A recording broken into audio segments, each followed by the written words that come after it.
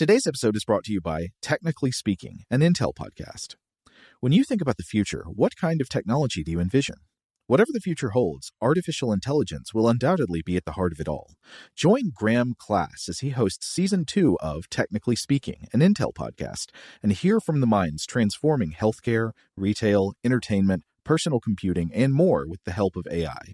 Tune in every other Tuesday and explore the latest technology that's changing our world today and creating a more accessible tomorrow.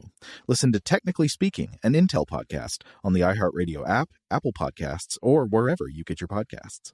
What's up, this your boy Lil Duval, and check out my podcast, Conversations with Unc, on the Black Effect Podcast Network. Each and every Tuesday, Conversations with Unc podcast feature casuals and in-depth talk about ebbs and flows of life and the pursuit of happiness. Unlike my work on stage, I tap into a more serious and sensitive side to give life advice and simply offer words of encouragement, yet remind folks to never forget to laugh. Every Tuesday, listen to Conversations with Unc, hosted by Lil Duval on the Black Effect Podcast Network, iHeartRadio app, or wherever you get your podcasts. Presented by AT&T. Connecting changes everything.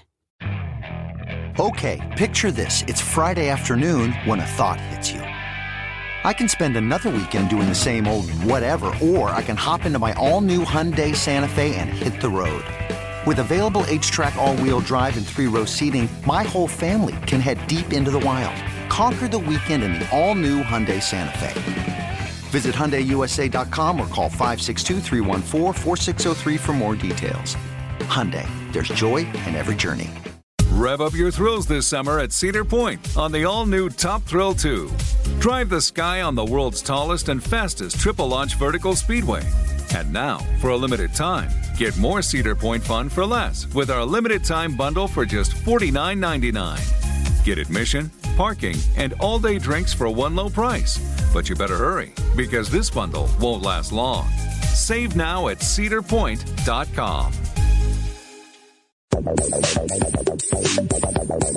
Welcome to Stuff to Blow Your Mind from HowStuffWorks.com.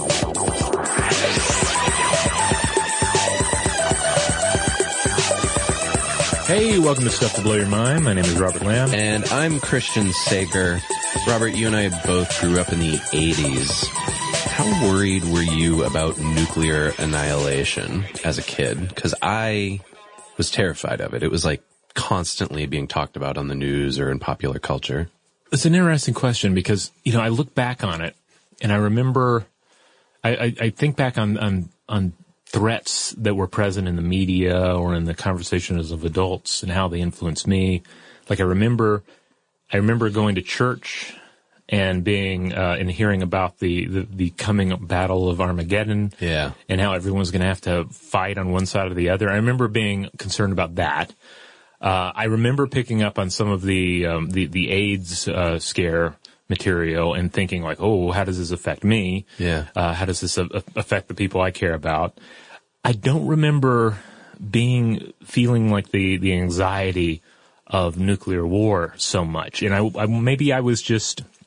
You know, part of this was a time when I was living outside of the U.S. I was in Canada and we only had the one TV channel. Oh, okay. So that might have played a role, or maybe I was just, you know, removed enough from or distracted enough from the nightly, TV news that it didn't affect me. Or maybe we're about the same age though, so I don't know to what extent that played into it. In the past, I've kind of wondered, well, maybe I was just a little too young. Like I didn't, to use the language of Queen, I didn't quite grow up in the shadow of the mushroom cloud, you know? That's interesting. Yeah. Yeah. Well, and I also, moved around overseas a little bit too. So that could have contributed to it in different ways as well. But I definitely remember the 80s being like scary.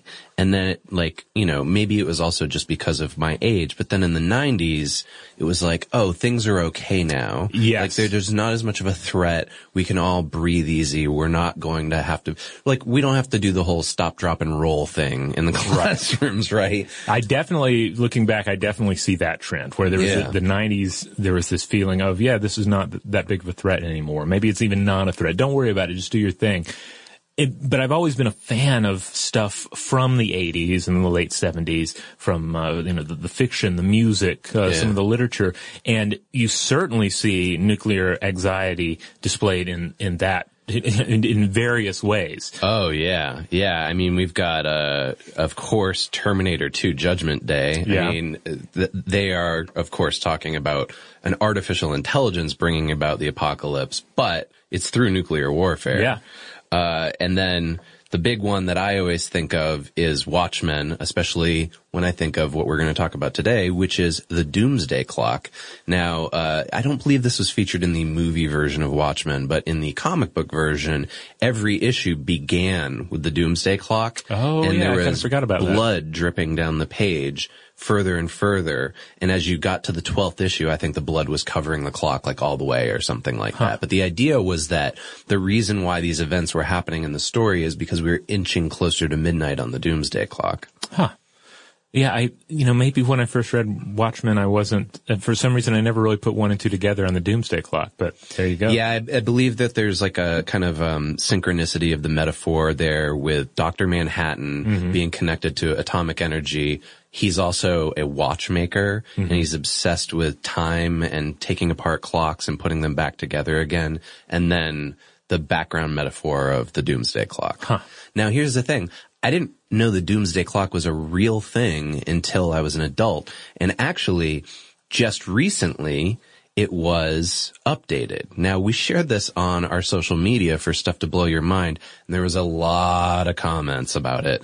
And so much so that we thought, this is probably worth digging into because there's a lot of science behind the Doomsday Clock and the group that manages it, which is called the Bulletin of Atomic Scientists.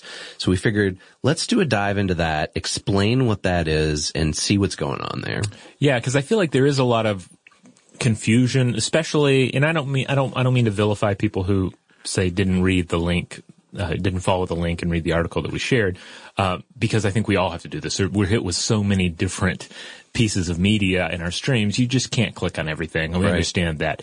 But it's easy, without diving into it, it's easy to mistake what the Doomsday Clock is. Now, on one hand, you might think, oh, well, this is a rigorous scientific,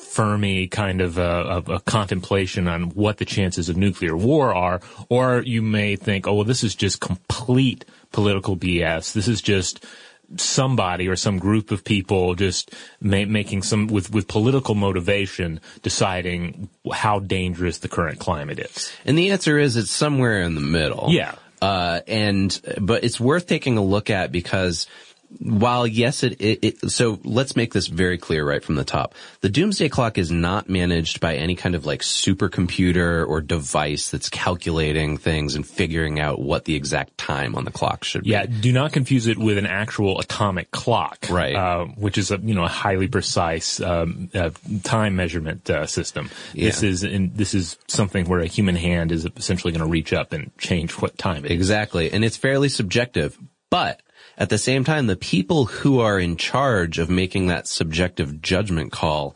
are experts in their field. And we're going to go over all of that. We'll talk about it. We'll talk about the group, the journal surrounding this, the Doomsday Clock itself, and then we're going to look at some arguments both for and against it.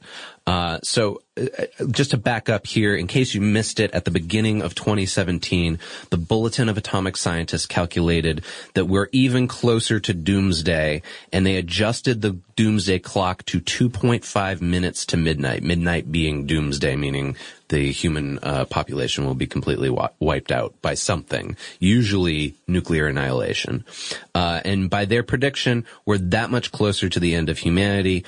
This is the closest the clock has been to doomsday since 1953, after the U.S. tested its first thermonuclear device. Now, why? Why did they push it forward? Well, certainly if you've been following the news enough to pick up on the Doomsday story, then you've probably been following the news enough to pick up on all these various other stories. We can basically reduce a lot of it to saber rattling, to the testing of new regimes, to new regimes, rolling out their stance on issues of nuclear armaments, warfare in general, and international relations. Right. Yeah. So, this is going to get a little bit political here, only for the purposes of us describing why they made this decision. So they cited specifically that the global security landscape darkened, this is a direct quote, as the international community failed to come effectively to grips with humanity's most pressing existential threats. And by that, they mean nuclear weapons and climate change. Now, this was announced in an op-ed to the New York Times. There were two people, theoretical physicist Lawrence M. Krauss and retired Navy Rear Admiral David Titley, and they wrote on behalf of the Bulletin of Atomic Scientists, and this was their quote. They said, "Making matters worse, the United States now has a president who has promised to impede progress on both of those fronts.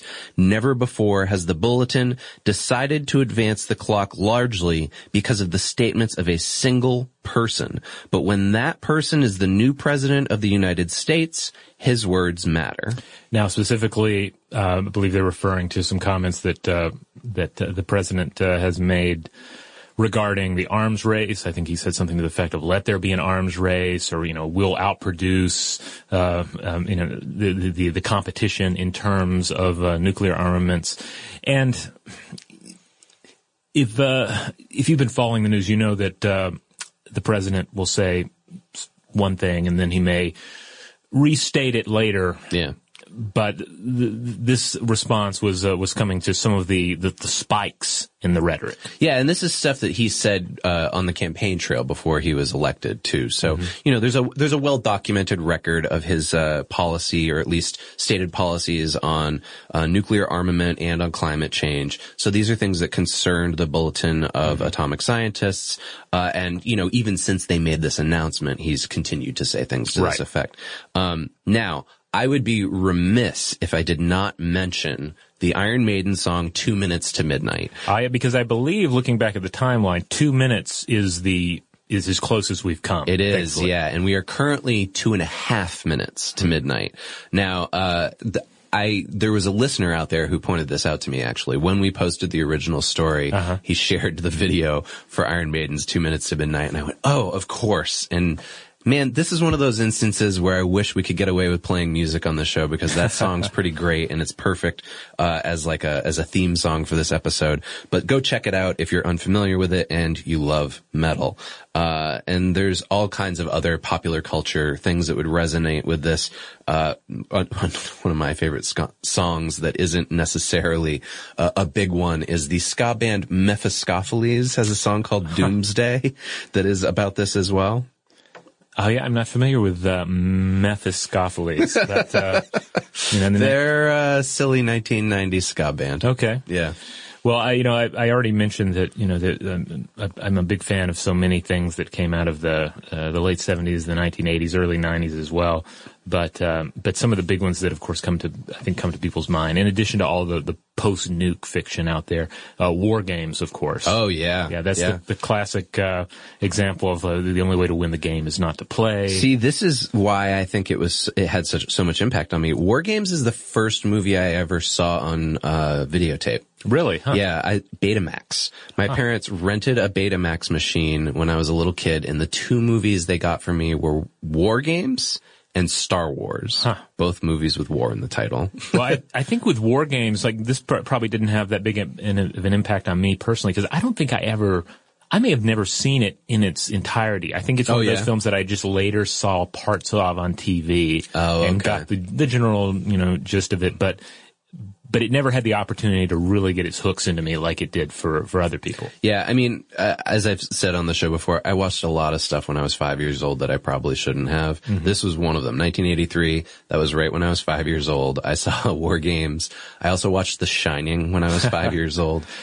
So, maybe that explains a lot. Well, I think War Games, makes sense for some younger viewers. But in a previous episode, the Butter episode, we talked about the Butter Battle book, the Dr. Seuss book, and subsequent Turner TV special that deals with the arms race and deals with the idea of mutually assured destruction. So really, no matter what your age was during this era, there was the potential to be introduced to the larger cultural anxiety regarding this. Yeah. It was a period that was rife with popular culture surrounded by this. And now that we're inching closer to midnight on the doomsday clock, I kind of wonder if we're going to see more stuff like this again.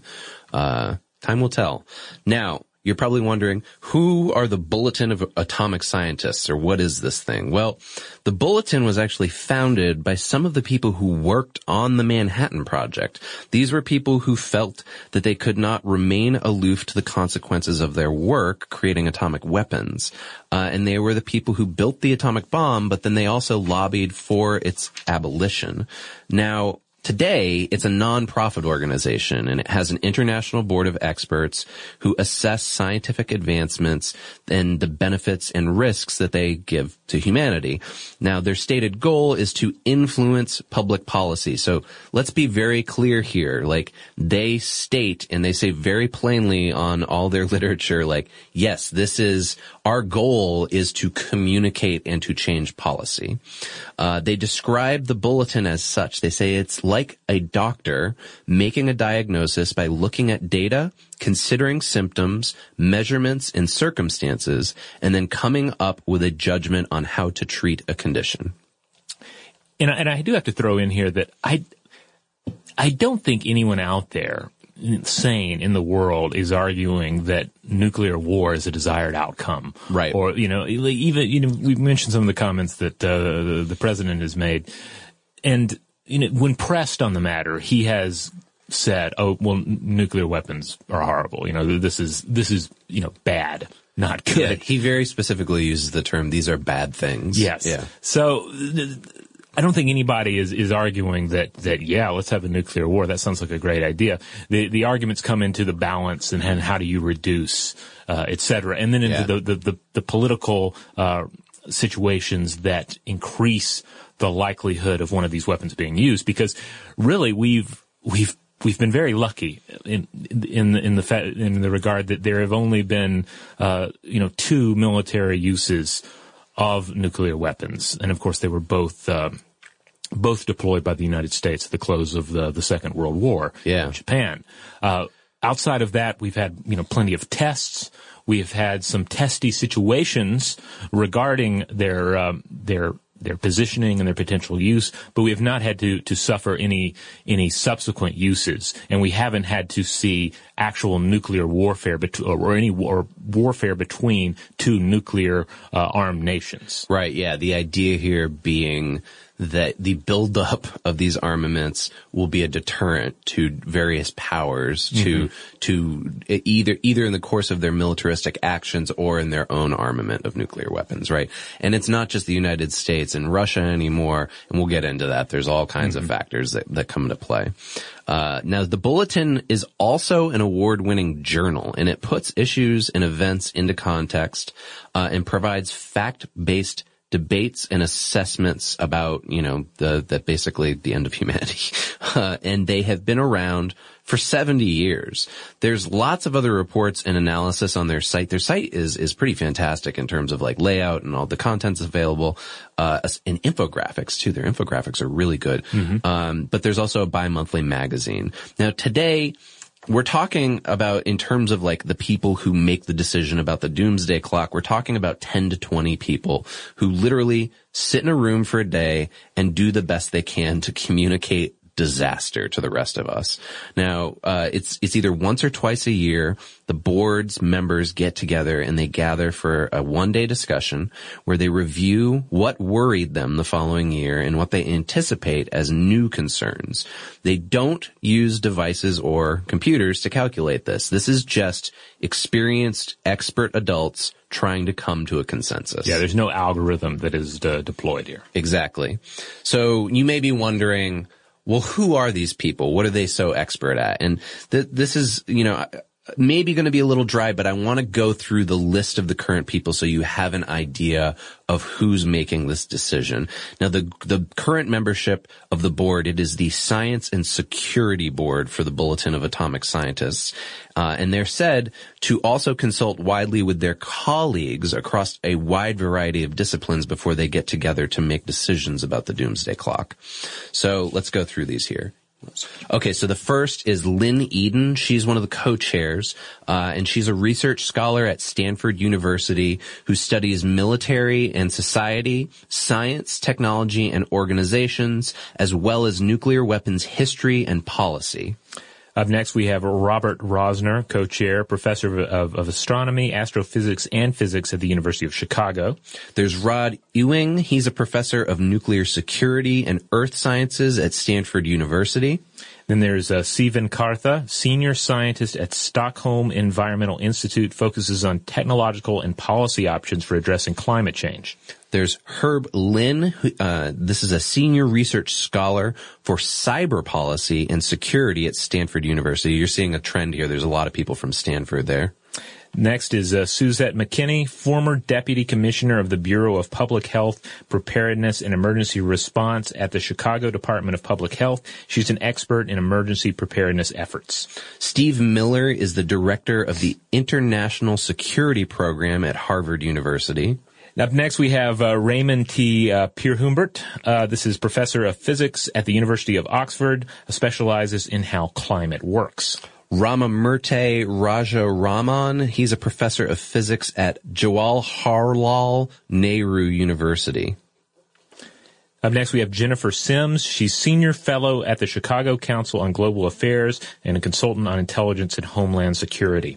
Susan Solomon is a professor of environmental studies at the Massachusetts Institute of Technology. She's actually one of the pioneers in the work that explains why there's a hole in the Antarctic ozone layer, and she specifically specializes in climate science. Up next, we have Richard Somerville, professor of oceanography at the University of California, and his focus is climate systems. Sharon Squasani, she's the director of the Proliferation Prevention Program at the Center for Strategic and International Studies at Washington, D.C. She specializes in nuclear non-proliferation, arms control, and security policy. And then we have David Titley, professor of meteorology and international affairs at Pennsylvania State University, a former naval officer with the rank of Rear Admiral who used to work in the Pentagon. Okay, so we've gone through that list. That is clearly a list of people who have a lot of credentials under their belt, right? It does not seem like a list of, I mean, I think we've got like a little over 10 people. There's probably like 12 or 13 of them here.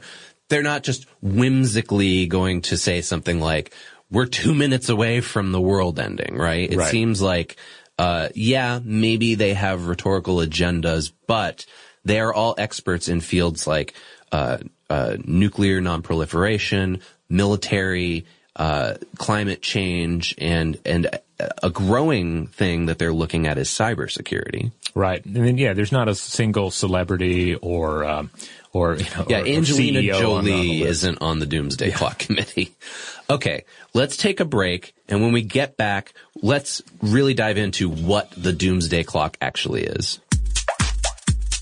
Shout out to Astapro for sponsoring this episode and providing us with free samples. Rob, as the local host with allergies here, they sent you some of their nasal spray to treat your allergies. What was your experience like? Yeah, that's right. I always wrestle with the pollen a bit when it rolls in during the spring, so they sent me the little nasal spray. I tried out the product, and yeah, it sure did help me get on top of my symptoms for the day. And it's so fast-acting, it was already kicking in before I left the house. Astapro is a first-of-its-kind nasal allergy spray. It's the fastest 24-hour over-the-counter allergy spray. It starts working in 30 minutes, while other allergy sprays take hours. Astapro is the first and only 24-hour steroid-free allergy spray. Astapro delivers full prescription-strength indoor and outdoor allergy relief from nasal congestion, runny and itchy nose, and sneezing. Get fast-acting nasal allergy symptom relief with Astapro. Go to astaproallergy.com for a discount so you can get Astapro and go today. ASTEPRO allergy.com. Astapro and go. Use as directed for relief of nasal congestion, runny nose, sneezing, and itchy nose due to allergies. Today's episode is brought to you by Technically Speaking, an Intel podcast. When you think about the future, what kind of technology do you envision? Whatever the future holds, artificial intelligence will undoubtedly be at the heart of it all. Join Graham Class as he hosts Season 2 of Technically Speaking, an Intel podcast from Ruby Studio in partnership with Intel. Explore the future of technology that's rapidly evolving our world today with the help of AI. There's still so much work and research needed to fully understand the power and potential of AI, and Intel is at the forefront of implementing AI in revolutionary technology that's changing the world we live in for the better.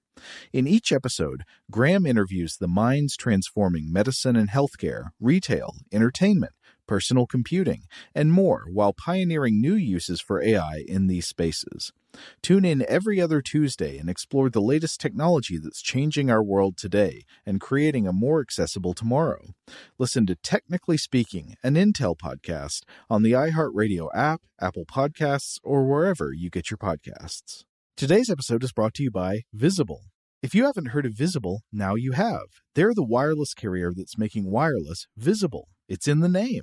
Get a one-line plan with unlimited 5G data powered by Verizon, just $25 a month, every month, taxes and fees included. Having a one-line plan means you only need you to save. No estranged roommates, exes, cousins twice removed, or AI-powered humanoid robots needed. And because $25 a month really means $25 a month, you can call, text, stream, whatever, as much as you want without worrying about getting dinged at the end of the month. No hidden fees, no surprises. No, really. It's like the old saying goes, you can't judge a book by its cover, but you can judge a company by its name. So spread the word. Tell all your friends there's a wireless company out there with transparency in their name, and they're called Visible.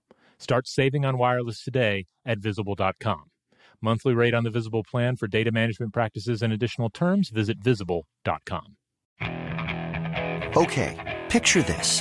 It's Friday afternoon when a thought hits you.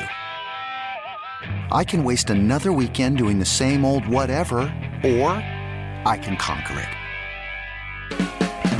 I can hop into my all-new Hyundai Santa Fe and hit the road. Any road. The steeper, the better.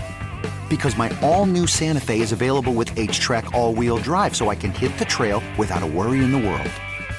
Heck, with 3 rows and best-in-class rear cargo space, I can pack the whole family in with all our gear. We've got available dual wireless charging for our phones, so we'll never lose touch with civilization, and we won't lose touch with the primordial power of Mother Earth. So which is it?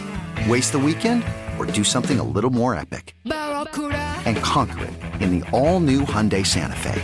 Visit HyundaiUSA.com or call 562-314-4603 for more details. Hyundai, there's joy in every journey. All right, we're back. So everyone has probably seen a picture of the Doomsday Clock thus far. If nothing else, it should be the lead art for this episode on the website, StuffToBlowYourMind.com. But beyond that, beyond just what it looks like, what is the Doomsday Clock? Okay, so it was originally founded by, as I mentioned before, people who were involved with the Manhattan Project. And one of the Bulletin's members was a nuclear physicist named Alexander Langsdorff. And his wife, Martel, she was an artist. And when they were coming up with this journal for the Bulletin of Atomic Scientists, she created a clock symbol. And she set it to 1153 for the cover of the group's magazine. Now, she did this, she said, because, quote, it looked good to her eye. So there was no reasoning behind why it was at 1153 on the very first issue. It's just more like, yeah, this feels about right. Exactly. Yeah. In 1949, however, her husband reset it 4 minutes later. Since then, this group has been around for 70 years, and they've used the clock to draw attention to worldwide crises that they believe threaten the survival of the human species. And their focus is almost entirely on the availability of nuclear weapons and the world powers that are willing to use them. So they describe it as such. They say it's a symbol, obviously, but it's a symbolic intersection of art and science. And its goal is to get people to talk more about nuclear weapons. Basically, you know, I think it's easy to say this now, like, especially since, like, what we were saying with the 90s, it kind of was like, oh, the Cold War is over. Whew. Don't have to worry about that being a day-to-day concern. I think the clock itself went to something like 17 minutes it did. out. Yeah. 1991 was the most optimistic position it ever was at, and it was 17 minutes to midnight. Now, the clock itself has wavered between that 17 minutes and 2 minutes, since its inception in 1947. The time itself, like we described, is determined by this board of scientists and nuclear experts who meet regularly. But ultimately, yes, this is a political tool for communication. But here's the thing. it works. The last few times they've announced a change to the clock, it has been not only international news in that it's made, headlines in every major news outlet, but it is also trended on Facebook and Twitter. So people talk about it. It works. It gets people to think about what's going on with nuclear weapons. Now, the hand itself has been reset 22 times. It used to be that the bulletin's editor decided when the hand should be moved. And his name was Eugene Rabinovich, and he was a scientist. But when he died in 1973, that Science and Security Board that Robert and I just went through with you, they took over. And like I said, they meet twice a year to discuss world events relating to the clock. Now, the last time it was moved before this most recent one was in 2015. 2 minutes were taken away to express the bulletin's dissatisfaction with world progress on climate change and nuclear weapons. So they have 4 criteria that they currently use to determine the status of the clock. The first is obviously the possibility of major conflict between nuclear states. Then there is, and this is relatively new, out of control climate change. The third is risks of civilian nuclear powered disaster, especially when it relates to waste storage. Okay, this tying in, of course, to accidents such as that at Chernobyl and 3 Mile Island. Yeah, exactly. Yeah. And then the fourth and final one is they're looking at emerging technologies like genetically modified pandemics or destructive artificial intelligence. So ultimately, their focus here is about any kind of species-wide catastrophe, no matter what its origin might be. Now, on their site, they have this thing that's called the Doomsday Dashboard. That I have to say, I think that there's a certain amount of cheekiness to this too, right? Maybe that's just me, but I like the idea of the Doomsday Dashboard, it's just kind of, it feels jokey, but at the same time it's obviously the most serious you can be about a possible topic. Right. I mean, they're simplifying all of this into this one symbol, and in doing that, there's the value of simplistic and direct communication via symbolism, but in doing so, I mean, they are realizing that they're boiling it down. Yeah.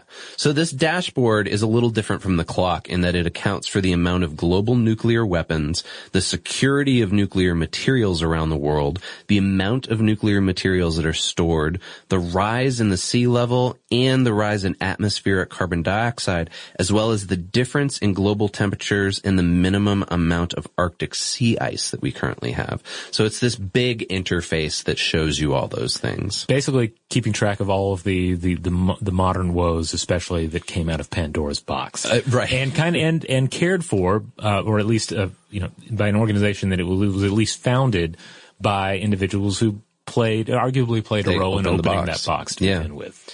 So the thing here basically is they study events and trends, they track numbers and statistics, they also account for world leaders and citizen efforts to reduce these potential dangers. They also recognize that nuclear energy and climate change are intertwined. So they say, well, yeah, of course, some people advocate for nuclear power to reduce carbon dioxide emissions. So they recognize that there's kind of like a give and take there, and they need to pay attention to that. So why are we currently at 2.5 minutes to midnight? Well, we gave you their stated answer, in their op-ed piece earlier. But here's a couple of listed items, basically bullet items that are of concern to them, and I would imagine to all of us. So the United States and Russia together possess more than 90% of the world's nuclear weapons, and we remain at odds in a variety of theaters. Now, obviously, the U.S. and Russia aren't facing off one-to-one, but examples include Syria, the Ukraine, and the borders of NATO. There's also, both of these countries continuing to modernize their forces with little arms control negotiations. So as of this recording, last week, President Trump announced that he was going to increase a massive amount of spending to the defense budget. So, that's in line with this. Now, North Korea is another factor.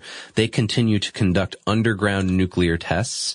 They're giving indications that it would keep trying to develop a nuclear weapon, one that has delivery capabilities. So we're talking about ICBMs here, I believe. Pakistan and India continue to threaten each other with nuclear warfare. Now they're facing off over the line of control in Kashmir. Now, the Bulletin of Atomic Scientists also adds that climate change's outlook looks somewhat less dismal than it used to, but only somewhat, they say. That's a direct quote. So 2016, warmest year on record, and 16 of the 17 warmest years on record have been recorded since 2001. So that's of concern to them. They say climate change is a risk to human health and has adverse effects on our food availability. They also include within all of this the rise of nationalism worldwide, as well as both President Trump and Vladimir Putin's comments about the use and proliferation of nuclear weapons, as well as President Trump's disbelief in the scientific consensus on climate change. In fact, the U.S. is scheduled to spend between $100 billion and $1 trillion on retrofitting nuclear weapons for another 4 decades of service. I was just watching The Expanse. The show that we've talked about on Stuff to Blow Your Mind many times. They fire a bunch of nuclear missiles into outer space at one point. Oh, yeah, and I believe that is supposed to represent if not the entirety, then at least the vast majority of Earth's nuclear arsenal is launched in that scenario. Yeah, it really made me think on this. Okay. So the Bulletin also see, Trump's rhetoric as a disregard for scientific expertise, and they say, look, this is a growing problem. Here's some additional factors as well. They say the Russian cyber attack on the United States political system, the gene editing tool CRISPR, so we've talked about this on this show or in other How Stuff Works media. Basically the idea here is that CRISPR could possibly make it easier to produce biological weapons. And then they also listed the rise of, quote, fake news. Now, when they probably released this thing, they weren't as sick of the term fake news as the rest of us. Yeah. And honestly, me personally, I'd prefer to use other terms like disinformation. But yeah, the term has become even muddier since we first talked about it in our episode. Is social media driving me crazy? Oh yeah, because it's kind of been it's kind of been co-opted. So now it is it's an insult that is leveled at reputable news sources, as well as intentionally confusing or inaccurate reports. Yeah. So some of you are probably listening and you're going, wow, this is really heavily weighted on the climate change thing. I'm not necessarily a believer in that. Or maybe you are, but what does it have to do, with nuclear annihilation? Here's where I kind of fall on this thing, which is that even outside of scientific reason, I've always thought about climate change as being similar to Pascal's wager. You know that, Robert? Pascal's wager? Mm-hmm. Basically on the belief of God. And the idea is, that as a rational person, I think if climate change does exist and we fight to stop it, well, we're going to experience more gains and less loss, right? But it's a probability gamble. However, I, as a science communicator, do believe in the science behind climate change. Don't get me wrong. But so to me, it's similar to the belief in God, and that it's not about science or religion as much as you got to think of it as a rewards and risks game, right? And hey, you know what? If I take out my recycling and I'm a little bit better about my carbon footprint, and it's a little bit of a strain on my lifestyle. Sorry. You know what? I'd rather do that than boil alive. Yeah. And, and just to drive home the important thing here, too, there is a scientific consensus that climate change is occurring and that humans are the, if not, are a major factor, if not the major factor in it spinning out of control. Now, I'm sure those of you out there who have your doubts, I'm sure you have an expert or two whose opinions you turn to. I'm sure you have a list of pre-prepared problems with climate change, but you really can't argue with the fact that this is the scientific consensus. And if you were going to if you're going to work outside of scientific consensus, then that is ultimately an illogical choice. Yeah, and so look, like the reason why I'm addressing this here is I know that this is contentious. I know that we have some listeners who are probably going to write us in about this and say, I can't believe that you guys sided with this group that believes in climate change, right? And I know for a fact that when this episode goes up on Facebook, that there will be dozens of comments probably about how this is all a scam. But look, we have to address it. That's what I believe. This is where we are at with scientific consensus. This is a show about how science is used in our world. And the Bulletin of Atomic Scientists is a group of experts. Yeah. I mean, ultimately you have to, what am I going to side with if it's not scientific consensus? Am I going to side with political consensus? Am I going to side with religious consensus? I really haven't seen much in the way of, I've seen religious arguments for combating climate change, but I haven't seen much in the way of religious arguments that human created climate change is not occurring. So I don't really think I even have an option in that direction if I chose to go that way. Yeah, exactly. So, and again, we're going to get back into this again in a later section because there is a strong argument against the Bulletin of Atomic Scientists that will relate to you later. I just wanted to set that up as we were talking about the climate change stuff. Now, historical events have edged us this close to the doomsday midnight before.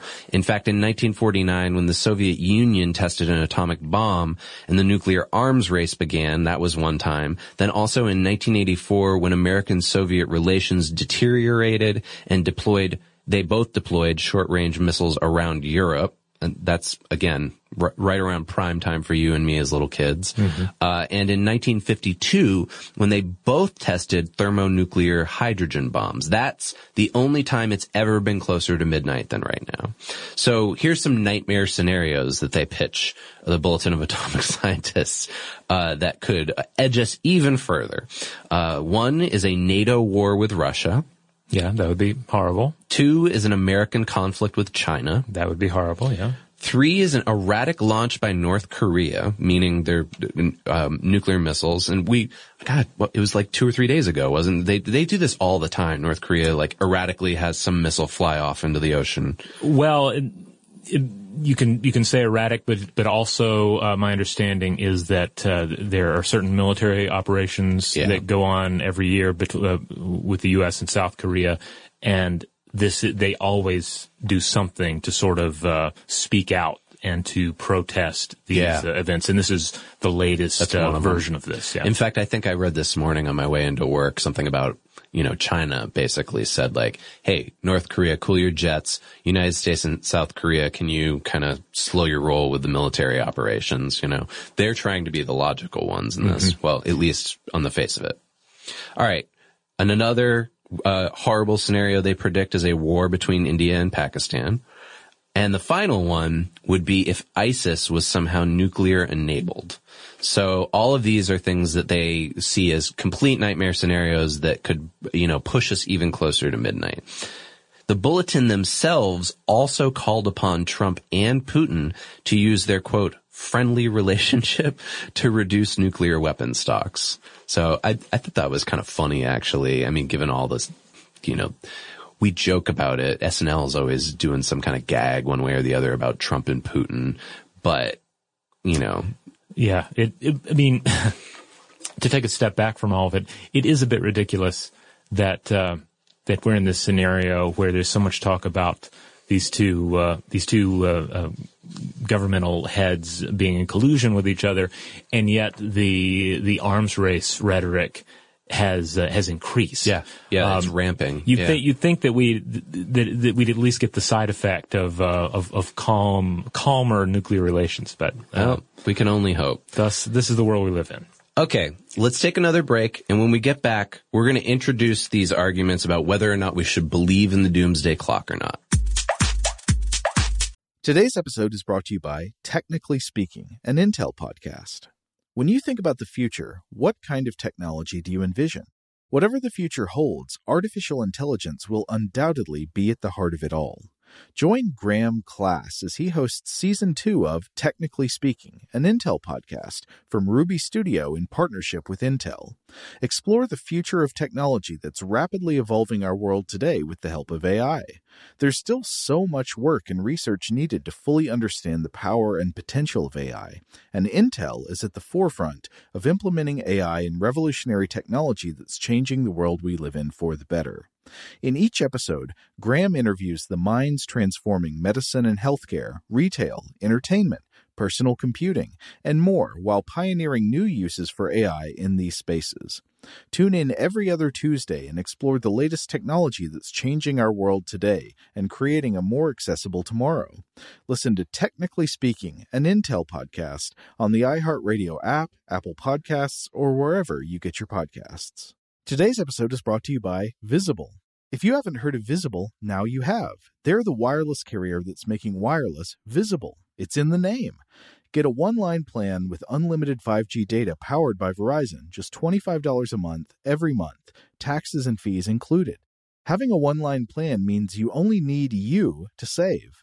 No estranged roommates, exes, cousins twice removed, or AI-powered humanoid robots needed.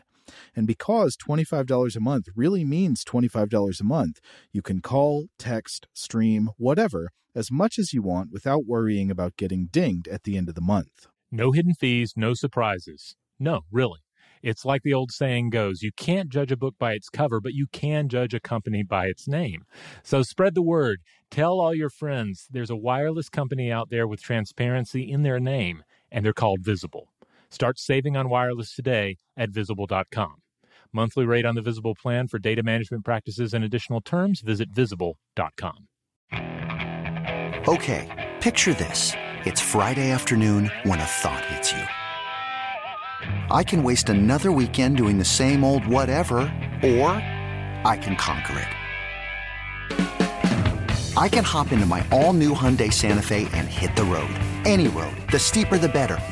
Because my all-new Santa Fe is available with H-Track all-wheel drive, so I can hit the trail without a worry in the world. Heck, with 3 rows and best-in-class rear cargo space, I can pack the whole family in with all our gear. We've got available dual wireless charging for our phones, so we'll never lose touch with civilization, and we won't lose touch with the primordial power of Mother Earth. So which is it? Waste the weekend or do something a little more epic? And conquer it in the all-new Hyundai Santa Fe. Visit HyundaiUSA.com or call 562-314-4603 for more details. Hyundai, there's joy in every journey. Today's episode is brought to you by eBay. eBay Motors is here for the ride. Remember when you first saw the potential? And then, through some elbow grease, fresh installs, and a whole lot of love, you transformed 100,000 miles and a body full of rust into a drive that's all your own. Look to your left. Look to your right. It's official. No one's got a ride like this. There's nothing else that sounds like, feels like, or looks like the set of wheels in your garage. With over 122 million parts, you can make sure your number one ride or die stays running smoothly, so there's no limit to how far you can take it. Brake kits, turbochargers, engines, exhaust kits, roof racks, LED headlights, bumpers, whatever your baby needs, eBay Motors has it. And with eBay Guaranteed Fit, it's guaranteed to fit your ride the first time, every time, or your money back. Plus, at these prices, well, you're burning rubber, not cash. Keep your ride or die alive at ebaymotors.com. Eligible items only. Exclusions apply. All right, we're back. So you're scrolling through your Facebook feed, and you make out the the unmistakable symbol of the doomsday clock. Should you click on it? Should you not click on it? Should you give it a thumbs up or a smiley? Should you give it the frowny face, the angry face, or just the sad face? How should we react to it? So we've already presented to you how they come about their decision making of where the hands on this clock reside, right? And you can, judge for yourself whether or not you think that's logical. But there is an argument against it presented by a guy named Tom Nichols. He is a professor of national security affairs at the U.S. Naval War College. And he says that yes, the bulletin was right to remind us of the problems with nuclear weapons during the Cold War. He says, look, this is a great and venerable journal, even though I don't necessarily agree with their politics. But he argues that the world today is much safer, and so he dismisses the addition of climate change to the doomsday clock, and he calls it notional. He says that scientists involved in this are catering to a liberal audience, and that they have concerns such as, quote, being mean to each other. So he says the clock itself means nothing. He compares where the clock was set to historical events, and he argues that we're safer now than we were in 1991, and that's when the clock was set at its best.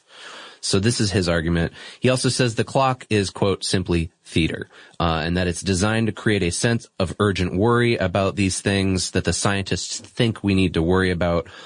On this, I'm not going to argue with him. I'm sure the Bulletin would too. They're pretty clear about saying, like, yes, this is a communication propaganda tool for us to get people to start talking about these problems. And it's also worth pointing out that even when the clock was at its best, you still have nuclear states, and there's a perceivable path to a potential nuclear conflict or a nuclear detonation that's always there, just by virtue of having armed states. Yeah. This would be content for a later episode, but I was reading recently about computing errors that have occurred here and there regarding the systems that manage the nuclear armaments on both sides. Yep. And that alone is terrifying. Yeah. Yeah. I left some of those notes out, but that's absolutely true that there have been computing errors that basically said, oh, somebody just launched a bunch of missiles at us, and it was only because there was a human being there who was able to recognize that there was a malfunction and say, no, that's not actually happening. Do not retaliate. Yeah, at all points, the technology is fallible and the humans involved are fallible. Yep. And you just got to hope and pray that they're not both fallible at the same time, because that's when the clock starts moving again. But Nichols' argument is that scientists since the end of World War II have been trying to figure out how to translate their intelligence in things like chemistry and physics and earth sciences into political power. So he's basically saying that they're trying things like the doomsday clock are an attempt as a power grab by science. He argues that there are good reasons for leaders to reject scientific advice, and this is his direct quote, "It's easy to be a fan of scientists running things as long as it's your own guys doing the sciencing. But scientists can be wrong about politics in all kinds of ways." And then it all comes down to this. He has a particular bone to pick with Leon Cooper, who is a person that's involved with the Bulletin. I think he used to be on the security membership team. And the two of them apparently had a nasty debate with each other at Brown University. So he wants the Bulletin to change the clock back to being only about nuclear danger, and that they should take out climate change, artificial intelligence, and, genetic modification. Mm-hmm. Either that, or he says they should just retire it in general. Now, I would like to point something out here. The article in which he wrote this was published in January of 2016, and within it, even then, he said, "God help us if Donald Trump is elected and controls our nuclear trigger." So he may, we don't have Nichols here in the room with us, but he may have a little bit of a different answer today because of, how they've adjusted the clock. And whether or not climate change is on the board, certainly we've edged a little bit closer in terms of nuclear armament. So this is my counter argument on this. Okay. Because he says things like, oh, well, they're concerned about things like being mean to each other. Well, Joe and I just did this 2-part episode where we talked about animal intelligence and we compared it to humanity. And I'm far more concerned right now about humanity's recent lack of empathy and how that's going to contribute to our moral decision-making progress. You tie that into technologies of death like nuclear weapons or genetic modification or artificial intelligence, all these things that the Bulletin lists above. I'm not so dismissive of those things. Yeah, I mean, I would agree. All of these aspects of humanity are interconnected. Our technology, the way we view each other, the way we treat each other, the politics, the science, and I think it's counterproductive to want to just say, like, you know, to fall back on some of the arguments here presented by Nichols. The idea that we should only look at this in a political sphere, or that scientists are saying they only want to run things from a scientific perspective. These are all interconnected. There's no avoiding that. Yeah, and the bulletin themselves address this by saying, sometimes they're asked, they even have this on their FAQ page, what's worse, nuclear energy or climate change? And their quote is, at the end of the day, trying to answer the question is like standing around in a burning house arguing about whether it's better to die of smoke inhalation or from a falling timber. And that kind of gets back to my Pascal's wager thing, is that it's like, well, you know, it's a cost benefit, rewards risks thing. So, now, the bulletin themselves, they don't, as far as I could find, they didn't, counter-argue Nichols, but they do have an argument in favor of why climate change is included in the doomsday clock. And this is written by Dawn Stover, and it's available on their site. She says, John Cook, who's a research fellow on climate communication at the University of Queensland's Global Change Institute, said, quote, our planet has been building up heat at the rate of about 4 Hiroshima bombs every second. Consider that going continuously for several decades. Then this was reformulated by a climate scientist, James Hansen, who's a member of the Science and Security Board.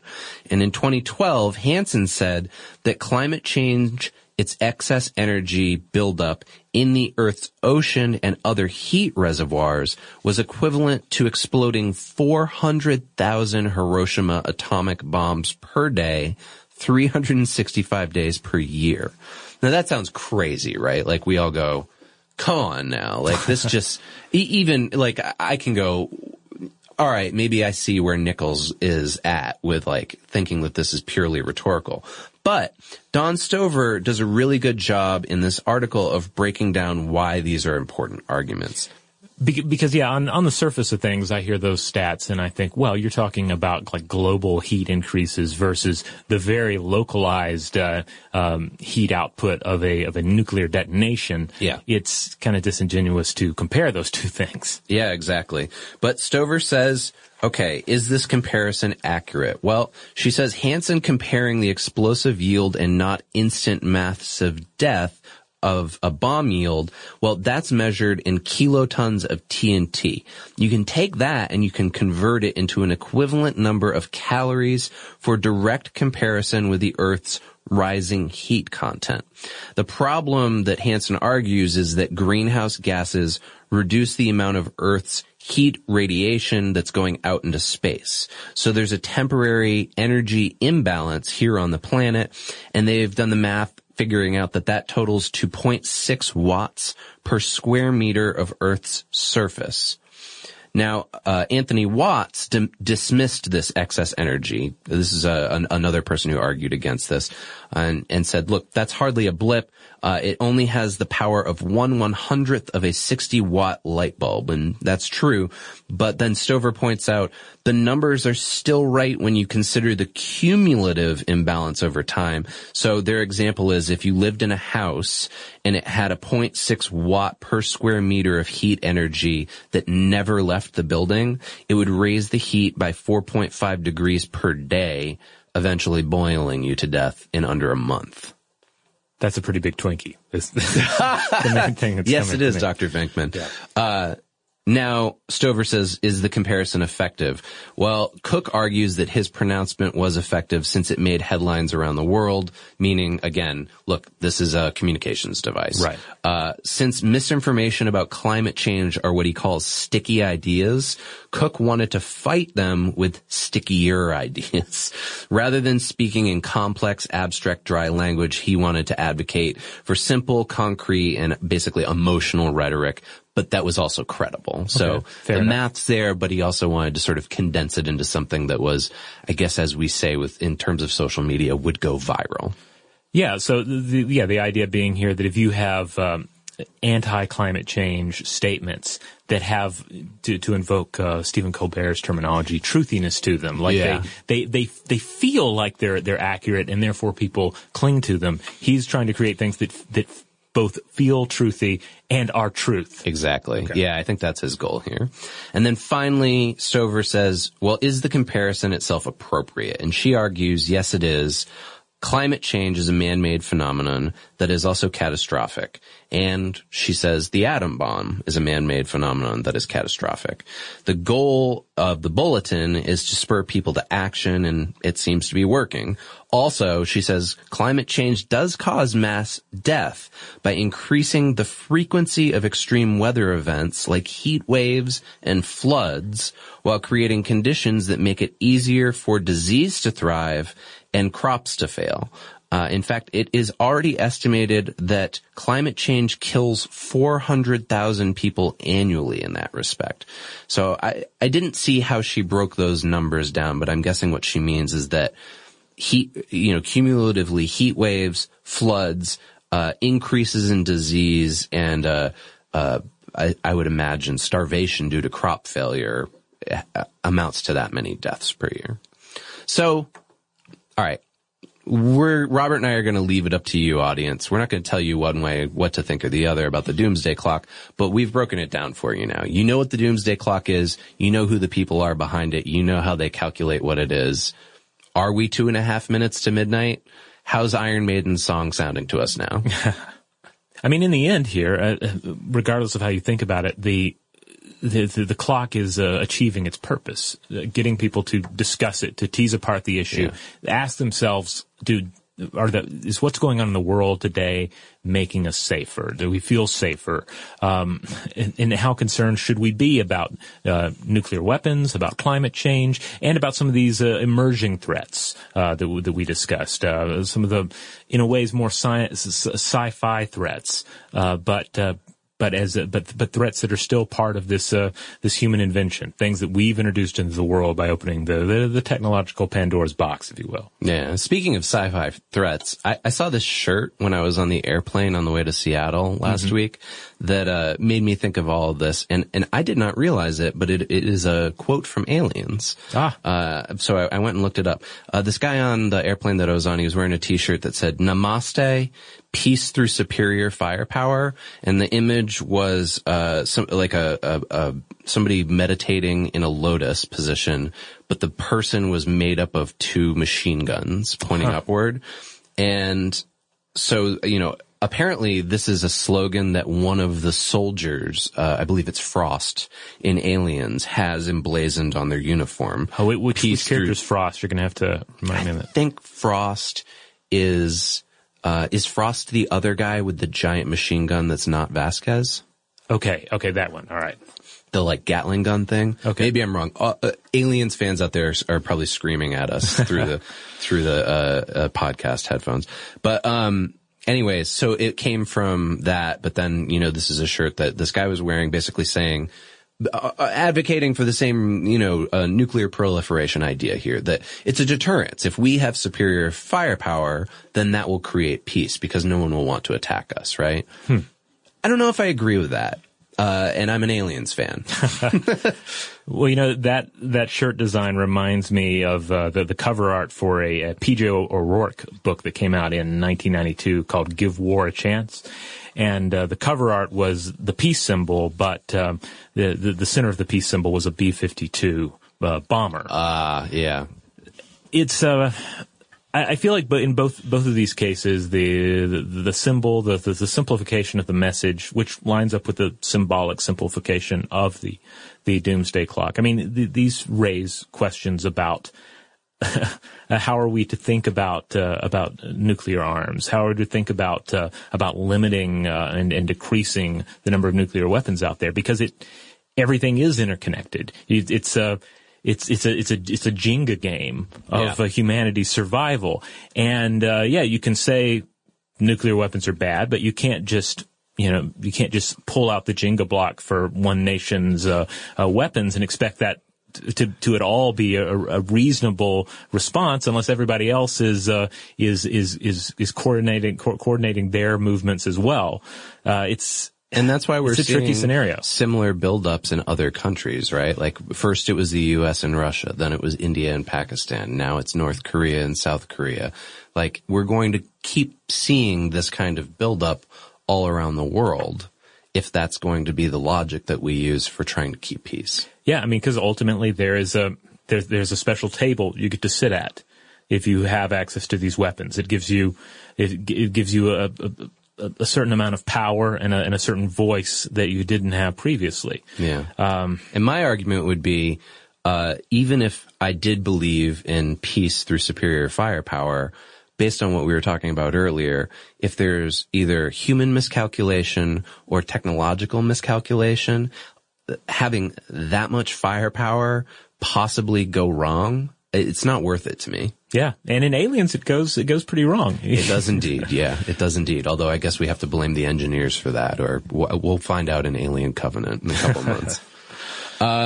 So if you're concerned about this, if you heard this episode and you've got the doomsday clock fear, the bulletin says there's 3 things that you can do. The first is you can learn as much as you can about the powerful technology that can destroy our way of life. Yay, that sounds like a fun homework assignment.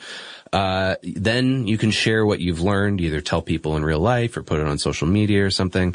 And then they say the third thing is tell your government representatives what your concerns are. So that's the doomsday clock. That's the Bulletin of Atomic Scientists.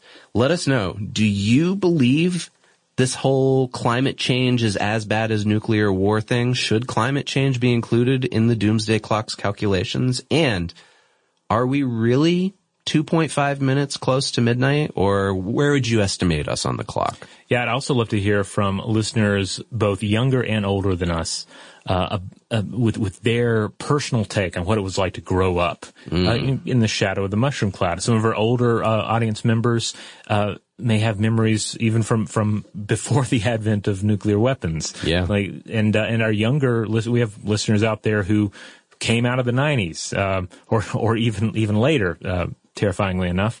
So I'd be interested to hear what have you grown up in? What is the environment been? What has the media been telling you? What have you been picking up from adults in your life, as well as all of the various media you consume regarding these threats to our way of life? Yeah. Should we be panicking? All the ways that you can get in touch with us, man, there's so many social media channels these days. We're on Facebook, Twitter, Tumblr, and Instagram.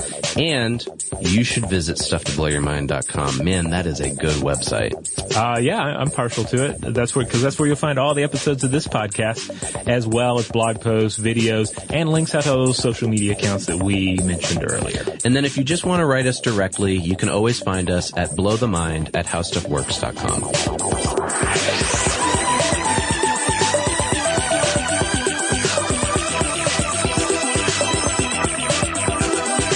For more on this and thousands of other topics, visit howstuffworks.com.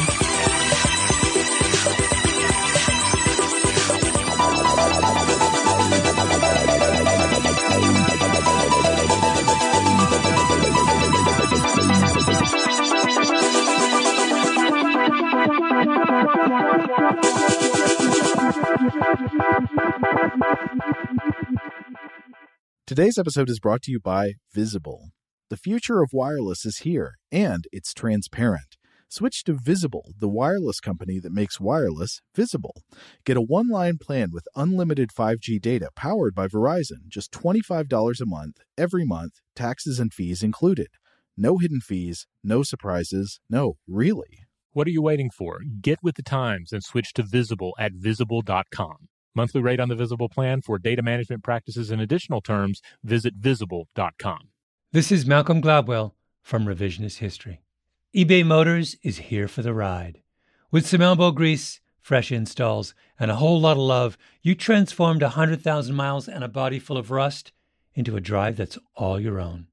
Brake kits, LED headlights, whatever you need, eBay Motors has it. And with eBay Guaranteed Fit, it's guaranteed to fit your ride the first time, every time, or your money back. Plus, at these prices, you're burning rubber, not cash. Keep your ride or die alive at ebaymotors.com. Eligible items only. Exclusions apply. Okay, picture this. It's Friday afternoon when a thought hits you. I can spend another weekend doing the same old whatever, or I can hop into my all-new Hyundai Santa Fe and hit the road. With available H-Track all-wheel drive and 3-row seating, my whole family can head deep into the wild. Conquer the weekend in the all-new Hyundai Santa Fe.